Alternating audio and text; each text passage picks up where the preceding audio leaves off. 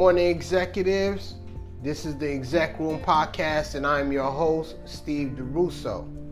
Wonder how you guys doing? Went to the gym this morning, worked out, did a little bit of reading, and drinking my green tea. Well, today I wanted to give something that really holds dear to my heart. And as executives, we want to make sure that we're well equipped with different things that allow us to add more value to everything that we touch. Everything that we invest in, everything that we put our focus in. So today, I'm talking about the zero talent strategy. As I continue to grow in my career, I started to realize that there is an actual strategy that requires no talent. But let me just throw a couple examples. When you start to look at these individuals that's great, LeBron James, Kobe Bryant, Michael Jordan, Michael Phelps, Floyd Mayweather, what you start to realize is that you look at them from the outside looking in and say, wow, they're amazing, and look at them and they're doing these amazing things. One day I just looked deeper into their regimens and their routines and what they did. And what I started to realize, I made a theory behind it. I said, look, all these people that you perceive to be great, which they are great, 80% of their whole makeup require no talent. It requires you no talent to get up in the morning. It requires you no talent to meet your deadlines. And if you can't meet them, communicate for an extension. It requires you no talent to out-detail your competitor. It requires you no talent to listen to instructions. You know, let's take Floyd Mayweather, for example. A lot of people didn't know that Floyd Mayweather would train, instead of training for 12 rounds at the fight, he would train for 36 rounds. And each time he would train, once he would beat up his sparring partner, they would put a fresh new body in there. Did that require any talent? Or that just requires some discipline and making a choice? What about Michael Phelps, for example, the winningest Olympian ever? And I don't know if I'm pronouncing his name correctly, but forgive me for that. But a lot of people didn't know that he would swim in cold temperature water. So now his lymphatic system and his cardiovascular system is working simultaneously and creating a new type of octane of a system. Or like a person like Kobe Bryant. You would look at him and see him doing 60 points. And on his last day at work, he scored 60?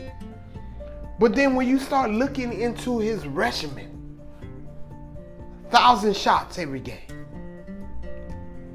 Getting it into the gym early and getting all his shots in and all his regimens and routines in. My friend, I want you to listen. When you start to invest in the things that don't require talent, you're starting to build a mechanic that can't take away from you. The problem is that we start to use our talent as the driving force. No, what you want to do is take care of all the things that don't require talent. Be better than your competitors on the things that don't require talent. Then when you're able to do that, now you add your talent and your gifts right on top of that. And now you're dealing with a superhero. You're dealing with someone that is hard to stop. You ever heard one of those basketball players when they interview and says, look, we're just going to make it difficult for him. We cannot stop him. You want to ask yourself, are you getting up in the morning? Are you meeting your deadlines? Are you an efficient communicator? I'll relate to myself, for example. There's a formula, and again, I always like to inform about formulas, but there's a formula I call effort 1-1-1. Effort 1-1-1, or it actually is another one. This is what I discovered as a barber that allowed me to always have an edge over all my competitors, to whoever sits in my chair. What I realized is that if I can again, when I say effort 1-1-1-1, which is precision, detail, speed, and timing.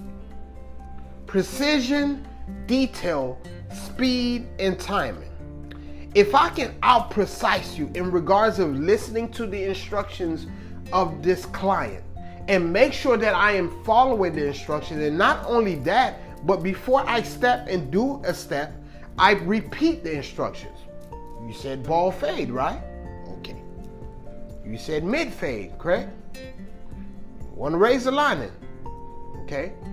You want to line it on the jawline underneath, or you want it above the Adam's apple.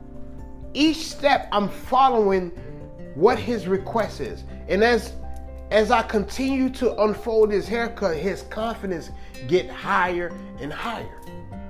You will be amazed how many times a client will come up to me and says, "Yep, he gave me a haircut, but that's not what I wanted." Listen to instructions. So I realized if I can be out precise than my competitors, I will always have an edge over you, even if my talent is not as good. Details. If I can out detail you, I will always have the edge over you. Details just take a little bit of effort. And that's why I was saying, in regards to effort, precision, detail, speed, and timing, those are effort components. Speed. If I can be more efficient than you, I will beat you every single time. What did McDonald's do? What did the fast food industry do? They gave you food within a timely manner, and it just became a new phenomenon, fast food industry. Now you got McDonald's, Burger King, and you know the list. Timing. Clutch. They say LeBron James, "Oh, you're a great player," but you're not clutch. It's something about being clutch that gives you greatness status. I've had times where clients call me and say, "Steve, I got a meeting with the boss. This is my opportunity. Can I get in the chair? I know that I'm supposed to set an appointment, but Steve, I need you right now." Because he brings value to me and he matches my value compass. He rewards my effort in the past.